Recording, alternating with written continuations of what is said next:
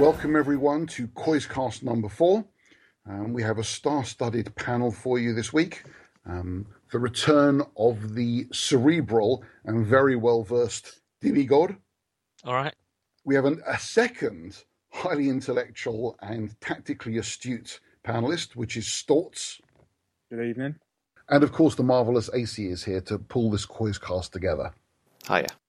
And then to balance things up, we wanted to hear the view of the common man, and no one's more common than our third panelist, which is executive. I don't know who you're talking about, Prof. So let's crack on. It's a large agenda. We're going to go straight to you, Storts, for a review of the Monaco game. Okay, the Monaco game. Similar to most of our Europa League games, really. I found it quite tough to watch at times. It was a bit of a strange game. We put out a strong team, which was an interesting approach from Pochettino, but one I actually agreed with. I think it's better to try and qualify early and then rest players for Karabag, because we don't really want the first team having to travel all the way over there. We scored a really nice goal, lovely break. It was good to see Lamela carrying on his good form. Great touch down the line, nice from Chadley. Shame Ali couldn't put it away, but it was good to see Lamela carrying on his run and score. But after that, we didn't really seem to get out of second gear. We had plenty of opportunity to kill the game off, really, score the second goal, and I don't think they'd have come back from that. But we kind of took our foot off the gas and let them come back into the game. Kane, in particular, missed a couple of chances, which I'm sure he's going to be spoken about later on, but he's just not quite with it at the moment. I think that was a big thing from the game. We didn't have anybody to come on and just kill the game off for us. But ultimately, I think the away point is never a bad thing, especially in this group. And it's a good start to the campaign, really. 4 points. Just need to push on from there. Yeah, I agree. I mean, I thought it's quite a fun game to watch, actually. I didn't think it was that boring. I didn't think it was the usual sort of slog that you get with a Europa League match.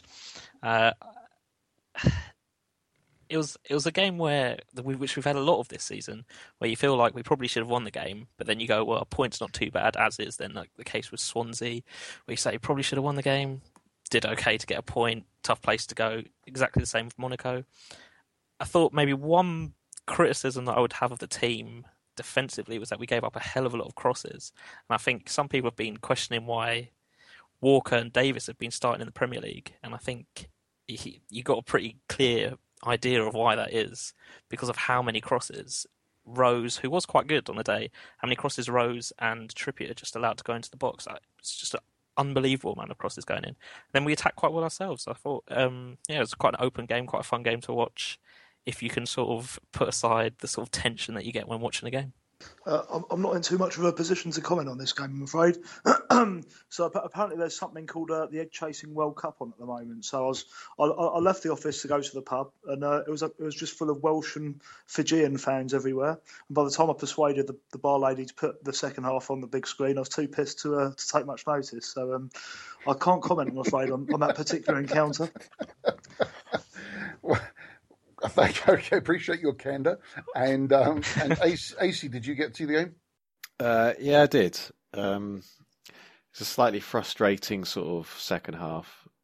We really could have kicked on, but just didn't get that second goal. And we will talk about Kane later on, I'm sure.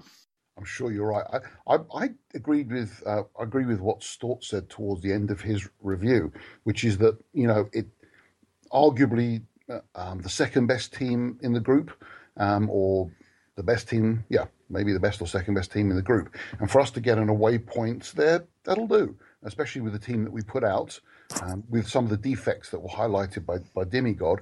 I would have taken a draw before the game started. Certainly. I think the draw was a good point, and I do agree with Demigod. The crossing was definitely an issue. They were getting a lot of balls into the box, and obviously they scored from one, so... Yeah, I mean, Traore had a lot of chances. If he was any good, he would have scored. Thankfully, he's not, so we were all right. Yeah. So that leads us to what sounds like it was Executive's, at least his second encounter with Welshmen in the space of a few days. It was your trip to Swansea, so tell us all about it. It was an interesting day out. I mean, I must be honest. We go every week, home and away, and it's becoming harder and harder to find the motivation for some of these games, especially when you work so hard during the week, and then you get up early on a Sunday morning to go to Sunderland or Swansea. But It's more an evil addiction, a hobby, an illness than it is an enjoyment at this point. But not to detract from the game itself, which is actually a really interesting game of football. I thought far more open than I'd anticipated. Opening period, I was actually really concerned. I thought Walker was having real problems with Montero, but he actually sort of fizzled him out. He did well not to get booked for his first couple of fouls, and then by the time he had his booking, he sort of had the beating of him for the rest of the game. They're a really good side. I think Ayew looks a really good player. Someone we probably should have been looking at, I think, in the summer, if you compare him to some of the wide players we've got in terms of his strength, his desire, his skill. I thought Gomez caused us a lot of problems early on, running in behind the centre halves. And then I think, we obviously conceded a fairly poor goal, got back into it with quite a fortunate free kick. It was obviously a good strike, but obviously helped by some very substandard goalkeeping by Flappy Hansky, whatever he's called. But I thought the second half was much better. I thought we moved the ball far quicker. The tempo was better. The impetus was better. I thought Ericsson, goals aside, had his best game probably since Christmas. I thought Dyer was excellent. Ali was excellent. Chadley, bottle job, no good, doesn't add anything. If he doesn't score, he doesn't contribute. I thought Lamela was hit and miss. I thought we missed Son at periods. And I think the subs were sort of okay at the right time. I think Townsend and Clinton added some pace. I thought the shape of the team was better. I thought we were more direct, but then the final ball from both of them was quite poor.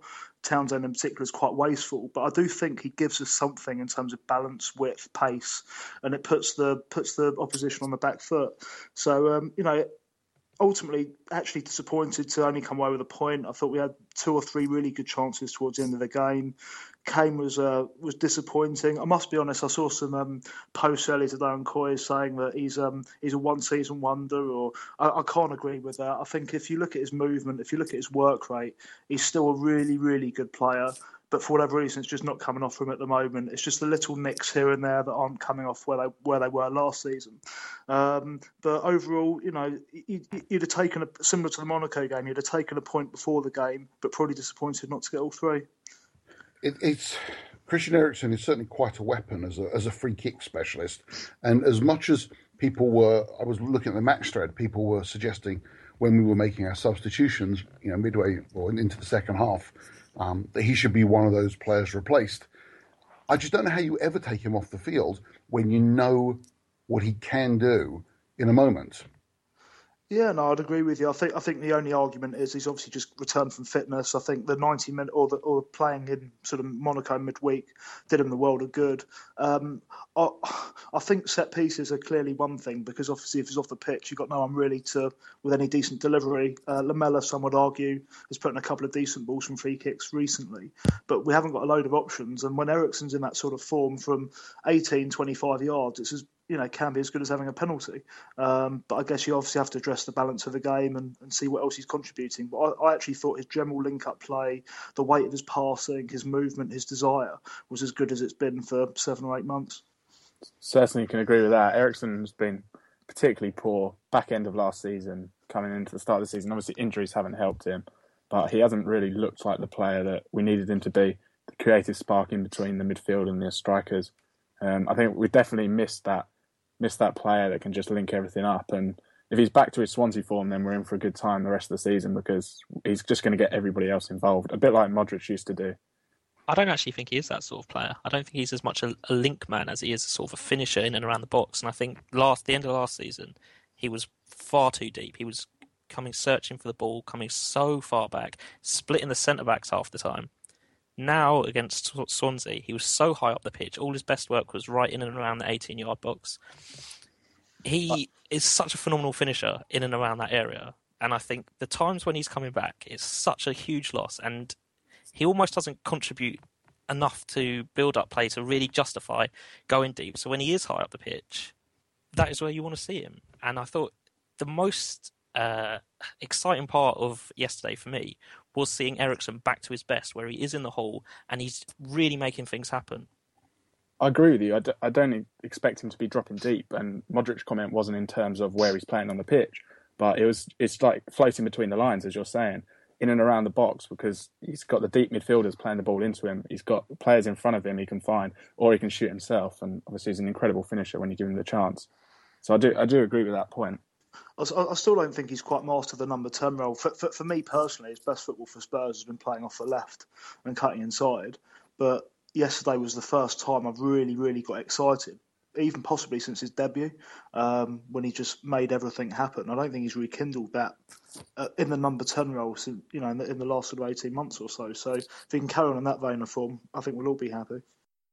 I think before he scored his first free kick, and as you said, Executive, I mean, that first free kick was lucky. I mean, it wasn't the greatest free kick he's ever hit in his life. But that changed his game. Before that, I thought he was continuing the vein of form he'd showed so far this season. But as soon as he scored that free kick, it just seemed like a weight came off his shoulders. And from then on, he was absolutely phenomenal. That second free kick was an absolute beauty. I'll just give a quick shout out to Hugo Lloris for that save at the end as well. Yeah, and it was good that Sigurdsson got a great reception as well when he got substituted from the Spurs fans. And I was just disappointed I didn't get my Cole Norton shirt signed by him. So I don't know where he was. He wasn't even on the bench. But he couldn't bear to face us again. They must have one hell of a squad if he can't get in the team. He loves the club. He told them. He's the second best footballing Kyle from Sheffield of all time. So it's quite an achievement. So for me, I was looking at the game and thinking, when we went 1 down, I was expecting us to fold, frankly, and we came back great. And then they scored so soon after our equaliser. Again, this is 40 whatever years of support. Makes me wonder, are we going to crumble now? But the fact we came back twice for him being behind, and that's not the first time we've done that in recent years, was very pleasing, honestly. And as you said, I would have taken a point at the start, and this felt like a point gained in a way that Monaco felt like 2 points dropped. So we're going to go to Dimmy for, I think you had a ton of homework this week, which I believe Executive's going to grade you on, for your previews of the 3 upcoming games. Yeah. So first off, obviously you've got 2-week break, so who knows what could happen. This could all be completely irrelevant. Liverpool first up, which obviously has taken on a slightly different shine now that Brendan Rodgers has been sacked. So, it's pretty difficult to sort of grasp how they're going to play. Firstly, you'd have to assume that they're going to get that new manager bump where the whole team plays really, really well, and it comes right before they play Spurs, which is just kind of typical. I'd say that it seems like the probable new manager is Jurgen Klopp, and he is probably, names like Carlo Ancelotti have been sort of linked with it, and even I'm sure a Coy's favourite of Andre Villas-Boas. But yeah, it looks like it's going to be Klopp, and I think he's probably the one that is going to come in straight away and really stick a rocket up everyone, get them playing really fast, frantic football again, which is exactly the kind of football that was, been doing against Liverpool recently. In some ways, actually, I'm a little bit glad that Rodgers is gone because he did seem to have our number and Pochettino's number in recently. I know, 5-0 we lost at White Hart Lane, obviously, so. And then conceded 3 times as well, twice last season. So the prospect of Rodgers spending 2 weeks working on overloads and having Sturridge not on international duty, Coutinho's not on international duty, Benteke's not on international duty, Firmino's not on international duty. They've got this, really strong attack that they could be working on for 2 solid weeks. I think that's probably why they pulled the trigger on Rodgers when they did, because it gives the new manager so much time to work the squad. But this is a team that is, really bizarre because they've scored exactly 1 goal in 20 of their last 22 matches. So they are really having trouble scoring, but they are creating lots of chances. They feel a little bit like Spurs, maybe under Villas-Boas, where there would be a lot of shots from range and the play wasn't particularly scintillating, and then the numbers looked quite good afterwards. But actually, if you're watching the game, it's not particularly great. In terms of how they'll play, who knows? Rodgers was going with a back 3, playing Emre Can in centre-back, which I don't think is his best position. Jordan Henderson might be back from injury, who I think is probably their best player, most important player. And obviously Sturridge is starting to hit form. So Liverpool, tough game, but just, real unpredictable, and you don't know how it's going to go. What do you think, executive, for the Liverpool game? What's your prediction? I thought that was a really good summary, actually, and I think, as Dimmy said, it's just typical Tottenham, isn't it? 2 weeks before we due to play them, Sturridge is fit and scoring, Henderson's fit. They've got a new manager coming in, and rightly so. We've really struggled against them in the last couple of years. I think that's predominantly been the fact that we struggle against small, nimble, quick players. So obviously, I have to look at what City have done to us the last sort of 2 years as well, up until a fortnight ago. But I think without Suarez, without Sterling, they're a very, very different side. Obviously, with Benteke there, they're far more direct. I don't think there's much between the two squads. I think Rodgers was obviously the victim of someone who wasted a hell of a lot of money. And hadn't really built on what he'd sort of delivered a couple of years ago. I think it's a really, really tough one to call. And I'll stick my neck on the line and probably go for a 2-2 draw. Okay, and for you, Storts? I agree with both of them. I'm a bit disappointed that Rodgers has gone when he did, unlike Dimmy, who obviously was happy with Rodgers, had our number. But obviously the new manager effect, especially if it is someone like Klopp, it's going to come in and have an immediate impact. The Liverpool squad is still a good squad. Maybe not quite top 4 quality, a bit like ours, but pushing for that. Disappointing that Sturridge is back as well. He seems to always play well against us and only manages to stay fit when the Tottenham game's approaching. So a bit worried about it. But at the same time, we're on good form. We've got plenty of opportunity to get at them. And I'm going to predict a 2-1 win. I normally come in now and give us, a very optimistic guess at a win, but we're going to be missing Eric Dyer for this game. And I don't believe we have anyone who can replace him. And I think he's got a lot to do with how we've been playing well in terms of protecting the back four. I think we're going to lose this one 2-1. Especially now Paulinho's gone to China. Just no ready-made replacement. I have the same fears as you do, acey. It might be because maybe I overrate Dyer. I just happen to think he's the major reason that we've lost only one game in 8, and I do think it will make a difference. And I'm usually the eternal optimist, but I am quite fearful for this game, both for the new manager bounce and because we won't have Dyer. So then the game after that, Anderlecht. Yeah. So Anderlecht, as earlier on Monaco referred to as the second best team in the group. I actually think it's probably Anderlecht. Probably should have beaten Monaco in Anderlecht. But Lassina Traoré scored sort of 85th minute. Third in their domestic league, only lost once, playing fairly well. They're a solid side that know how to play against big teams. They've got Champions League pedigree. They've got some really standout players. Dennis Pratt, for example, Yuri Tielemans, who is also their top scorer. And for fans of Tim Sherwood, the Gilet is making a return in the form of Guillermo Gilet, a 31-year-old midfielder. I don't know if he's any good, but I thought I'd throw in a little pun there for you. They've been unlucky in both their games so far. They had 3 times as many shots against Karabakh and still lost to Karabakh. So I think they must be bottom of the group now. Yeah, 1 point. Yeah, they are. So a better team than their form suggests, but one that you should expect to beat reasonably comfortably. And you'll be I'm assuming your analysis says that you'll be disappointed if we don't beat them. Yeah, I would, because I think we're at a point now where we've had so many matches where we've drawn and said, we played quite well, we should have won. I think it's at a point now where you have to say, actually, no, it's time to win the points, get them in the bag, move on. Who have they got playing up front at the moment? They've got a guy called Okaka, who has 3 goals this season. Sounds like an Irish Brazilian.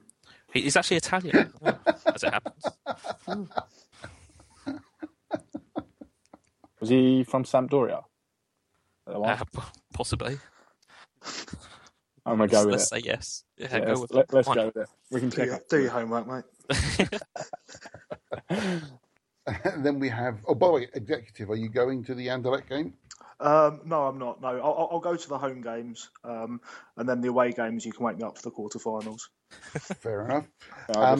I've confirmed Okaka came from Sampdoria this summer. Okay. That's a point to Storts. And I think that takes us to Bournemouth away, which I assume is one that Executive will go to and is looking forward to. Cannot wait. It's nice to have a new ground actually. There've been few and far between. Sort of obviously you have Norwich, the yo-yo clubs like Norwich, QPR, Sunderland. It's not often we get a new ground to go to. I think obviously we went to the new Cardiff one a couple of years ago, having been to Ninian Park in the FA Cup a few years ago. So actually really looking forward to a trip down the south coast and expect it to be a tough game, good game of football. But one I'm really looking forward to and one we should be going and getting 3 points. And Dimmy, who should we be looking out for? Who are the danger men for Bournemouth? Well, they're two danger men are both injured. Bournemouth quite unlucky because they've lost their 2 biggest club record signings, Mings and Gradle, to really nasty ligament injuries, and then followed that straight up with Callum Wilson, their top scorer, who's got 5 goals in the Premier League this season, scored a lovely hat-trick. He then got ligament damage as well, so they've sort of been defanged a bit, and they've now got Glenn Murray up front. My fear slightly is that we don't look particularly great on dealing with crosses or balls into the box, and you've got Liverpool who have Benteke up front if he's fit, and then you've got Bournemouth who have Glenn Murray who is pretty effective in the air as well. So that's certainly, I would say, he's probably the danger man. I think probably the biggest problem to face is just simply breaking them down. They've actually been really, really solid. I thought that they might be a bit too much like Blackpool. Last season in the Championship, they played quite an open, quite an attacking, expansive brand of football that doesn't always translate particularly well when they go up a division. But actually, they're really smart players. They've got real experience at the back. Only Southampton have given up fewer shots on target. They're solid. They're hard to break down. They've been really unlucky that I think something like 45% of the shots that they have faced have gone in. So they've got, Artur Boruc has basically threw the ball into the back of his own net against Watford. So I don't want to sound like a broken record with these previews, but yes, it's a tough game, tough team, but should have the firepower, especially if Son's back by then, to break them down and beat them. Well, thank you. That was a perfect segue onto acey, really, to talk about the impact of Son's injury and the impact to the team and the squad of just not having him available. Yeah. I think, first of all, you noticed straight away as soon as he came in, the sheer work rate and pace he brought up front for us. And it kind of infused the rest of the team, because our pressing was so much better when he came into the team. Everyone just wanted to follow him as he just chased down everything. And since he's got injured, our pressing hasn't been as compact. You could see it in the first goal against Swansea, whereby Kane was closing down, Lamela was closing down, and then the left-hand side of Chadley and Eriksson just stood in the middle of nowhere, and they were able to basically break through our lines quite easily and get on the break. His lack of goals, because he brings with him a lot of ability from all sorts of areas, especially with the way Kane's playing at the moment. It's probably putting more pressure on Kane, because I think Son's brought in quite a lot of ability of taking that pressure off. I don't know if that had anything to do with Kane's bizarre own goal, but it's just not happening for him at the moment, and it's looking quite worrisome. And also, not having him in the team then means that we play someone like Chadley, and it's a very stark comparison in terms of work rate and pressing. And it doesn't round the team off very well in terms of flank press. Do you have any update, or do you know how long he's likely to be out for? There's been no real confirmation. We've heard reports ranging from 2 to 3 weeks up to 6 weeks. Yeah. So it's very difficult to say at this point. And that's a big difference given the international break coming up. Yeah, it could give us enough time to get him back, but it could also mean that he could still be out for another 3 weeks. It's almost like those of us who said we need another striker could have been right. Fancy that, eh? Yeah, shocking. Yeah. I'm not going to go too far down that road, I think, because I feel like, and maybe I'm wrong, but it feels like, certainly on Coys, most Coysers have been saying for a long time, get another striker. We need another striker. We really need another striker. And either we're brilliant and there just aren't any strikers around for management to get, or we're missing something in the setup and the system, which is sort of going to lead me to you, Storts, for an analysis of Poch's tactics in general and especially his use of subs, which has come in for a lot of criticism on Coys, and comparing his tactics this season so far to those employed last season. Okay, I think this is one I'm really looking forward to listening to Dimmy on. From the initial point of view this season, though, the main change is obviously Dyer's introduction into the holding role. I think a lot of people on Coys and Spurs fans in general have been crying out for that holding midfielder for such a long time now. As long as I've been following the club, we've needed somebody there. And Dyer's introduction has just freed up so many different options for us. The way he's able to just drop into the back four and let Vertonghen play his natural game, striding forward, alongside Toby, who similarly plays a lovely raking crossfield ball. But I think Dyer's just everywhere on the pitch, isn't he? You look at the man of the match votes, he's always up there. You may not even notice him sometimes, but I think it's a good sign for him. He started to work on his ability to play the ball as well, and I think that's something he's going to need to learn. It's great that he's involved and holding and breaking up play, but just being able to pop the passes off and keep things moving is going to help us in the future. The main change there, obviously, is from last season when you had Bentaleb and Mason, Dembele, Paulinho. It just wasn't quite the same. We always looked a bit suspect through the middle. Teams could run through us and we wouldn't have that solidity we have now. And it shows with our defensive record. Obviously, we conceded 2 yesterday, which doesn't really help my argument, but we definitely looked more solid. But we scored one of those, to be fair. We did score one of those. If we're putting it that way, we had a nice 3-1 win away from home. The other change with the defensive solidity is Davis coming in, and everyone can agree that Rose was superb last season. I think he won over so many of his critics, Mr. Consistent. But Davis being first choice in the league is gone a bit under the radar, but he's just more disciplined than Rose, and with his partnership with Walker, whereas Walker's obviously more attacking fullback, I think it's given us the balance we've needed back there, and I'm actually really enjoying watching us defend at the moment. We're not perfect and we make mistakes still, but it's definitely work in progress and certainly an improvement. So I'm happy with that. Going forwards, I think there's more fluidity between the front three players. I've seen them interchange more this season. Lamella's popping up on the right and the centre on the left. Chadley the same. You see them. I think Son's introduction has helped as well because he's able to play across the three. And the way Kane likes to drop in, it's given us the more movement and flexibility up front, which has helped us out with scoring goals recently. As you touched on earlier, Kane, he needs someone to rotate with. I think it's going to be a recurring theme of the season, and it's something we may look back on again in May and just say if we'd got that extra striker where we could have been. But I guess it's not something to dwell on. Hopefully he finds his form again, and he's playing well enough. He just needs the goals and in the right end. Finally, on to your point of subs. It's an interesting one, and he does get a lot of criticism. Yesterday, I didn't think they were the best, but at the same time, I agree with the executive earlier. I think Townsend got a lot of stick on Coys and around the community, but I thought his introduction was good. It gave us pace, gave us directness. Yes, he needs to still work on his decision-making, but I liked that. Against Sunderland, Pochettino's changes completely won us the game. He brought on some attacking players, freed up Mason to get forward. Obviously, Lamella comes on, plays the pass, scores. Townsend changes the game.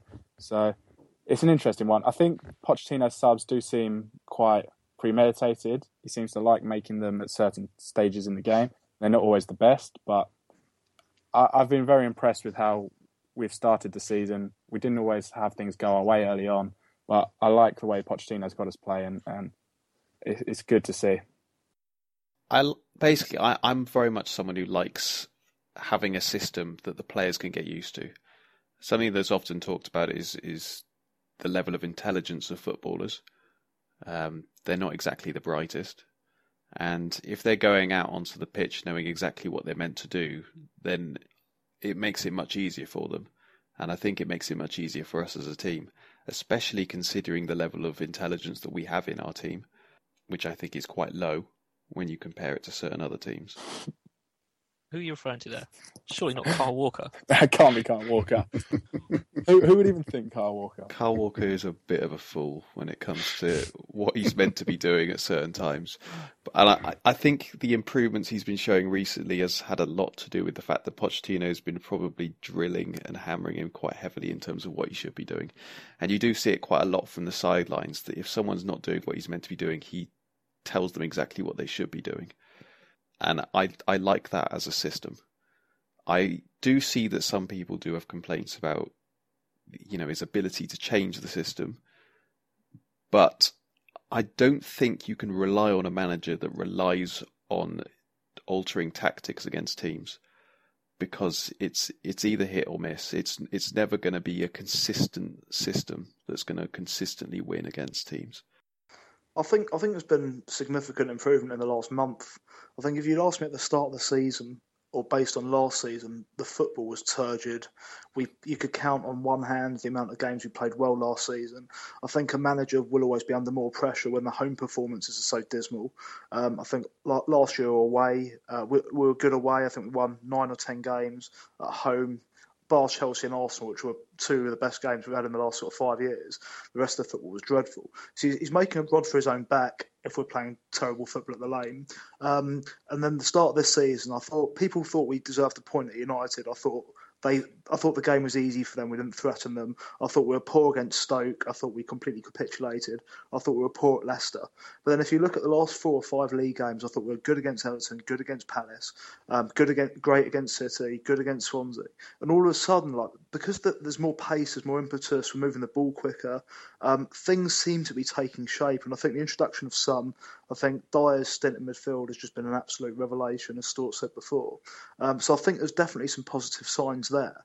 However, he does seem reluctant to change. I don't think he's ever made a tactical substitution at half-time before.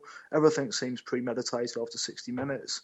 We every time we're defending a corner, he brings everyone back, even if we're 2-0 down with 5 minutes to go. There's just some things he seems very, very AVB-like and very reluctant and arrogant to change.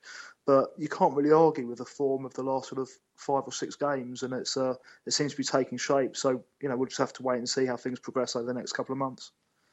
Yeah, I think as far as making changes, or as is the case, not making changes goes, I think every manager goes into a match thinking that they've picked the perfect team for the occasion. And I think maybe with Pochettino, one of his, I don't know if it's necessarily a fault, is that he knows that his side are fitter than any other, and he knows that at some point we are going to take advantage of our fitness in the 60th minute, in the 70th minute. If he takes someone off before then, they could make a huge impact in that final 20 minutes, 25 minutes, just based on their superior fitness. So I think he's always inclined to give players a little bit more time, even if, sometimes you think this player should absolutely come off. I think he's always inclined just to see if they can sort of just nudge ahead fitness level-wise, intensity-wise of the other team. So sort of separate point on subs. One thing I really like about Clinton and G is how much of a specific type of player he is. I think one big weakness we've had, especially compared to the bigger teams, is that we haven't had really specific types of players for specific occasions and situations. And I think what I like about Clinton, I can't even be bothered to say his surname. I don't know how he manages to pronounce it without doing the N and yet still making an N sound. But he's so quick and he's so good at running in behind the defence. He's got a little bit of a sort of Sadio Mane vibe. And I think we've really lacked something like that off the bench. I think Townsend is a player that you think could do it, but doesn't. He's Townsend's a player who gives the illusion of doing things without actually those things then happening. So he'll look dangerous, but the danger never comes to fruition, really. And G looks like he's got the ability to, be a little bit more productive, really.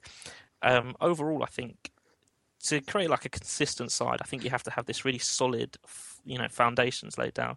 And I think as much as the football can be prosaic at times, I think it is a really good fallback level and style of play that that they can win playing that sort of style of football. And a lot of other teams, maybe they don't have that ability to go back to sort of like a default position, a default way of playing. So I do sort of sympathise when people say it's, terrible football, because you have to have that sort of solid foundation. And then, your peaks from there can be so much larger rather than it working the opposite way around, where you're falling below your level. The defence, obviously, as Storts mentioned, it looks so much more comfortable. We've played 5 of the 7 teams that are above us in the league, and we've got the joint best defensive record. So, yeah, I mean, I'm really positive about everything at the moment. I think we're playing well, we're creating chances, we're not scoring as many as we should, look really solid, just look like an actually really complete team. And having watched a lot of the other teams that we're going to be competing against for top 4, I think there isn't a team that is, well, Man City and Arsenal aside, there isn't a team that is obviously better than us. There isn't a team that is obviously more entertaining to watch than us. So you've got to be pretty happy with that. And then, the one team that you do say is, light years ahead, you beat them 4-1. So I'm pretty happy at the moment. It doesn't matter how many times you say that, it still makes me smile, that the 4-1. I'm still enjoying it weeks later. You know what, Prof? That was the first home league game I missed in 11 years. Don't come back. Well, that's what my dad said to me. So I guess we were talking earlier about how much you were enjoying, or you looking forward to the trip down to Bournemouth, because it was something new for you, a new experience, which is why I was asking you whether you were going to go to any of the away European games, because I had this feeling you hadn't been to Karabag before either. No, I hadn't. To be honest, I mean, we became sort of Champions League snobs, I think, to an extent. So we effectively went to every Europa League away game under Yol, under Ramos. We did some trips to Krakow, to Besiktas, to Prague, to Anderlecht. There was about 15, 20 of them I think we did in sort of 4 or 5 years. And I think it's more personal circumstances and commitments away from football, as well as a snobbiness to wanting to come fourth, that have sort of detracted from our desire to attend some of these games. And I think when Redknapp came in, started playing weakened teams, we didn't really take the competition seriously. We just couldn't really justify spending £600 on a day when the club weren't bothered about it. But for me, as going away from home is just a different experience. I think it's the atmosphere.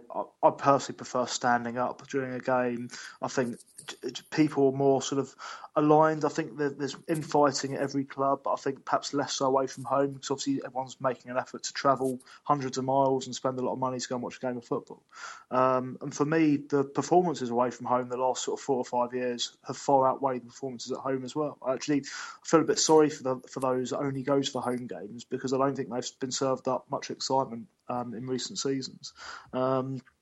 So I think, as I say, I think the atmosphere, the performances, the fact that we're actually set up to be quite good on the counter attack as well, has played an impact. And I think we've won, about 30, 35 games in the last 3.5 seasons away from home, which, when I was watching Tottenham 10 years ago away from home was unheard of. We'd be lucky to win 4 or 5 a season. But the away experience for you I assume it isn't just about the result of the game. There's so much more to it that makes it different from home games. I think this is where I differ, and it's probably not I think it's pointing away not what you want to hear. So for me, and the boys I go with, it's a results-driven business. I can give you some stories from when I was in my 20s, what we used to get up to on the road. But whether or not you viewers want to hear that either, I don't know. But for me, it's a results-driven business. We're straight in, we're straight out. I'd rather travel to Sunderland for a Monday night kick-off, draw 0-0, than obviously go to Crystal Palace on a Sunday afternoon and lose 6-5. And then I've had to drive to Sunderland again on the Tuesday night, I'll do it. So for me, it's a results-driven business. I think the Europa games, people would go for the trip. I don't think you'd go all that way just for 90 minutes of football. So for me, it's a results business. But I do enjoy it because I just think the atmosphere is better. And I think that, in general, the performances away from home have been better than they have been at the Lane. I was thinking about something you said earlier, Demigod, around the fact that we have played a number of the teams above us in the league, and yet we still have, I think, the equal fewest goals conceded, if that's correct. And, of course, a large part of that is the fact that Toby, Jan and Eric Dyer have played every league game. And that's given us, and obviously Hugo, it's given us that stability. Now, with Dyer about to miss a game, I was wondering about, comparing and contrasting where we were last year, where many fans, certainly on Coys, and I think beyond that, were getting quite excited about the Bentaleb-Mason partnership. And now we have the Dyer-Ali partnership. And I was wondering whether you could sort of compare and contrast their strengths and weaknesses, and which one you prefer and why. Yeah, I mean, I think firstly, it's quite easy to sort of forget about how good Bentaleb, especially, and Mason were last year. I mean, Bentaleb pretty much single-handedly dominated the North London derby. It's such a tough one to call, though, because they're all such young players. Bentaleb and Mason especially, you almost think of him as, having been around for ages, but this is his second season as a Premier League player. Obviously, it was this time last year that he was getting his Premier League debut. So incredibly young midfielders and very, very different players. Bentaleb, you would say, is maybe the most all-rounder of the lot. Tenacious, can get stuck in a little bit, really good passer of the ball, aside from obviously Old Trafford where he passed it straight to a red shirt. They were a really nice balance, I thought, last year in going forward, because they both had really nice play on the ball. Mason especially is probably, I would say, has the most vision of any of our midfielders and the best passing range. I don't know if that's necessarily something that everyone would agree with, but for me, Mason is the one that, from an attacking point of view, you have to have in the side. And then from a defensive point of view, you have to have Eric Dyer. The relationship between Dyer and Ali is one that I am not entirely sure works. I'm not entirely sure Bentaleb and Mason works, because obviously you don't really have the defensive shield, so you've got a slight imbalance there in terms of who's sitting. You don't have that at all with Dyer and Ali, and obviously Ali is much more of a box-to-box midfielder. Sometimes I think it can leave us a tiny bit open, even though you have got Dyer providing the protection. I think ideally it's one of each partnership. I mean, I like them both. But I think if you were to say what is the perfect Spurs midfield, I think it's Mason and it's Dyer, and then maybe Ali higher up the pitch. But yeah, in terms of sort of ball retention and everything, I mean, Eric Dyer has been absolutely phenomenal. I think sometimes, sort of not to bring up Tim Sherwood for the second time on this podcast, but obviously he had this idea that you could have two players that were both attacking. It was just a case of one instinctively sitting when the other one got forward. And I remember he cited right after Chelsea had beaten Manchester City at the Etihad, and Nemanja Matic had done this unbelievable sitting job. And for some reason, Sherwood thought this was a prime time to cite how good Yaya Toure and Fernandinho were as sort of two box-to-box players, both sort of simultaneously getting forward and defending. When in actual fact, the night before had been Nemanja Matic just sitting there shielding. That had been absolutely phenomenal and, brought entire balance to the game. I think that's exactly what Dyer does for us. But it's not just about what he does defensively. I think what gets overlooked is how much freedom he gives everyone going forward. And if we're improving going forward, I think it's because of how much freedom and security Dyer gives. And he's also really good. He's really good on the ball as well. I think only Vertonghen's got better pass accuracy. Only Azarul plays more passes per game, so he's got really good metronomic passing in there. Yeah, I would be inclined to say that the Dyer-Ali partnership, if you've got to choose between the two, I prefer the Dyer-Ali partnership. I completely agree, and I've got exactly the same. I think Dyer's a prerequisite. I thought Demi was talking about Matic before. I think Matic is the one player that Dyer really reminds me of, just the way he strolls around the pitch. He's not a Makelele that just sits there. His awareness and his interpretation of recognising danger is brilliant, and how he strides around, and I think his passing's improved significantly in the last sort of 5 weeks as well. And then you have to play Mason, because Mason's the only one that passes the ball forward with impetus. But for me, Mason's a very good player. He's not a top player, and this is why I'm baffled we were never in for Cabaye, because I think a Cabaye-Dyer partnership would have been one that would have taken us on another level yet. Acey, your thoughts? I think Dyer is pretty much always in the midfield that I would put. I really would like the idea of, in certain games, playing a 4-3-3 formation with Dyer sitting and Ali and Mason ahead of him. I just think the dynamic sort of forward play that would bring would be so really interesting. It's just what you play ahead of that, whether you go for a Kane, Clinton and Son front three, or if you get some more sort of attacking midfielders in Eriksen and Lamella involved. I don't know, but I just think it could be very interesting. I think, and I want to come to you, Storts. I've been having similar thoughts to Acey around assuming that the back six, which including Dyer, is set, you've really got too many players for too few slots ahead of them. How do you pick between Son, Lamela, Mason if you want to put him in, Clinton, because I won't say his last name, Ali, Chad, well, not so much Chadley, but Ericsson. How are you going to fit them all together? What's the best configuration of the five people in front of Dyer, as far as you're concerned? I think it depends on game-by-game basis. I don't think you can select your five straight away. I think it depends who you're playing. Going back to the point earlier, obviously we all agree Dyer's absolutely brilliant and he's there. I don't quite agree with the calls for Mason to be in there. I appreciate he's got his place and I do like his forward drive. But Dele Alli's 4 years younger than him. He is, if you watch him at MK Dons, you ask any MK Dons fans if they do exist, he is better sitting deeper than he is in the 10 role. I think he's one of the futures of the club if we can keep him. And I think we need to keep him playing next to Dyer, keep him playing deeper, because he can develop into that box-to-box midfielder that would just offer us so much going forward and going back. The forward four above them, I think it does depend on the game. I think you need to get Ericsson in there. You need to get Son in there. Kane's obviously got to start, and then you're looking at one place between Lamela, Chadley, Townsend. Then if you want to play Mason, maybe push him a bit forward. But I don't think it's something you can just agree on and set in stone. Just need to see the opposition, see what sort of game plan you need. But then how do you fit in Clinton? I don't think you do at the moment. To me, he looks very raw.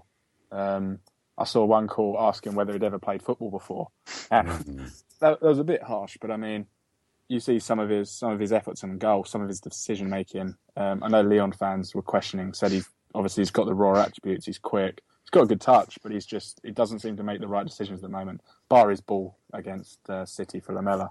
So at the moment, I think he's perfect just as an impact sub. Change the game for us. Come on, use his pace. I think you have to remember how inexperienced he is in terms of playing football. Although he's obviously older than quite a few of the players we've got at the moment, he hasn't played top-level football for that long.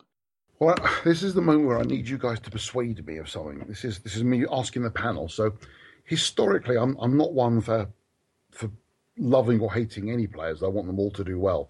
So it's been many years since I've really felt that strongly. But over the time that I've been supporting the club, there have certainly been players who it baffled me as to what many other people saw in them.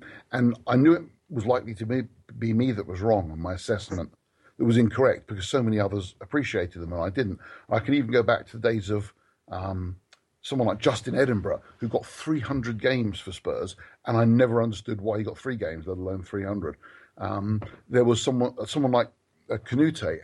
I mean, I could see he had skills. Lots of people liked him. I just didn't get it. It wasn't that I disliked him. I just didn't get the love. Adebayor, even in his year with us where he played well, I couldn't see the skills that other people could see. So my question for all of you is persuade me or agree with me. What is it that Moussa Dembele brings to either the first team or the subs bench that no one else does that is important enough to occupy one of those places? Who's going to jump in? Because I'm on your side. I've never rated Dembele. Okay. And I know he's 50-50. Some people love him. I don't really see him as a viable option. He doesn't offer anything. There was a lot of promise there in his early career. He looked like he could be that player, forward player, link the play, get goals, get assists, but he just doesn't do anything. He dwells on the ball. He gives it away. He doesn't really offer us anything. Like yesterday, he came on. What did he do? For me, he changed.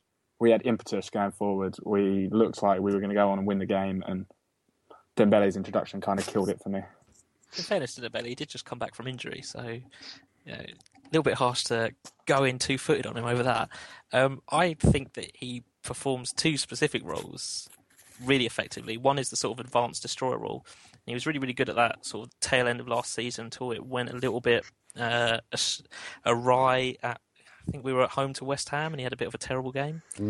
But I think in that role, he is really, really good. He started the season quite well as well. Because he is so athletic. He is so keen to play the pass. He's good off the ball. His movement is quite intelligent. He also is this weird hybrid player where he's not exactly excellent at anything. Striker to attacking midfielder to defensive midfielder, and now we're putting him back higher up the pitch again. But yeah, I like him in that advanced holding role. I just think he needs to be fully fit to play it. And I like the idea of him coming on to close out matches as well, because obviously he is quite slow on the ball, and it is a little bit frustrating because he can take the sting out of our own play, but he can also take the sting out of the match. And I think if he was, in Mourinho's squad, anytime Mourinho was going 1-0 up, he'd be bringing Dembele on just to sit in front of the defence. So I think there's a role for him in that capacity. I wouldn't necessarily be starting him every week, and I don't think he's ever going to be the player that we thought we might be getting when he was at Old Trafford for Fulham and absolutely dominated the game. But I think he's a useful player, especially in terms of the squad and what he brings. Can play in multiple positions, can shut down a flank if you want to put him in there and sort of like a destroyer on either flank. I like him a lot. Yeah, I think the frustration with him, not too dissimilar to perhaps Janus with some people, in the sense that he's capable of so much more, but he just doesn't do it enough. And if you look at his first 6 months for Spurs, when he played in a 4-4-2 alongside Sandro, that was the season we were really, really flying until Sandro got injured at QPR. But then Bailey's just not done it for 18 months, bar the occasional good game. I think he was brilliant at Anfield last season. But when you look at the goal he scored at Lyon, he's capable of doing it, but he's just so insistent on doing things at his own pace. But he's got the attributes in terms of the physical nature, but in terms of his just footballing brain and ability to make things happen quick enough, he's just not got it. And I think when we're talking about Dyer, Ali, Mason and Bentaleb, for me, Dembele is now surplus to requirements if we can get a decent bid, but I wouldn't have said that in the summer. I really like what he brings in terms of away matches in Europe, where you can also almost allow for his pace. And he also has this ability just to play really, really well in certain matches. I mean, I think of the game when he dominated Yaya Toure, the amazing games he's had against Man United in the past. But that's what makes him such a frustrating player, because you know that he's got this game in him. He just doesn't do it anywhere near consistently enough. That's interesting, because it sounds like three of us don't think that he's worth taking a place either in the first 11 or on the bench. One feels that he should be on the bench because he's a useful asset to bring on late in a game, or maybe two of you do. And that fairly mirrors the split in Spurs fans. And I brought him up because I have this sort of visceral fear that a player who I thought was going to be excellent for us could be drifting into that area of uncertainty, which is Nacer Chadli. And I wonder what your thoughts are. Do you have similar fears and concerns?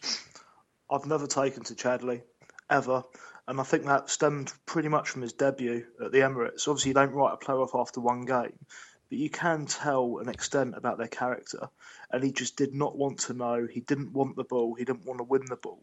And him and Paulinho, very, very early on, identified as mentioned before, bottle jobs. And one thing as a fan you can't tolerate when you're paying a lot of money is people not trying and not wanting to get involved. And for me, if Chadli doesn't score, he doesn't do anything. And he's a huge, huge frustration. I said earlier that Townsend gives the illusion of being dangerous. I think Chadli gives the illusion of working hard. I think he feigns to chase after balls, and he goes after, the easy players that you can close down. He doesn't necessarily put the hard yards in off the ball. He's so bad at tracking runners as well. The number of goals that he cost us last season, just by switching off completely. Originally I really didn't like him at all, but then he did grow on me. I think he is a dangerous player in certain matches. I think that he will always get you goals. I just worry that in general build-up play, he's not quite got a lot to him. And when Lamela's playing as well as he is, when Eriksen's coming back into form, when Son is, sort of bringing this infectious energy everywhere, and then you've got Kane up front, I just don't know if there's a place for him. And then obviously, ideally I'd like to see Dele Alli played higher up the pitch as well. So I think he's, again, as with Dembele, I think he's just a really useful squad player, and I don't think that's something to necessarily turn your nose up at. I think if you've got someone that can come off the bench and get you a goal, that's a perfectly valid player and a perfectly valid contribution. I would agree with that about Chadli. I mean, I was actually one of the few people who stood up for him after his first season. I thought you could see there were natural attributes there, which he had all the potential to be a good player. And then he had that season last year, he scored a lot of goals, and there's still criticisms about his work rate, and I fully accept those. And again, this season he's not started well. When he doesn't score goals, as Jake said, he's just not really offering anything to us. But he is a good option to have from the bench. He's tall. He's got a bit of pace. He knows where the goal is, and so he's definitely someone to keep around in the squad. But we can improve on his position in the first team. It really annoys me because if you look at, because he's got a really good cross on him, he's got a really good shot on him. If he just put in the work and he just tracked players and he chased players down, he'd be a really good first team player. Yeah, I tend to feel the same. It's not a lack of skill; it's a lack of, I don't know, this desire or work rate, or there's something missing that sometimes shows up occasionally in some games, but for the most part is absent. So that's all we have time for COYSCast number 4. I'd like to thank our wonderful panel of Demigod, Executive and Storts, and of course the incomparable acey. Thanks very much for listening, and goodbye. Come on, you Spurs!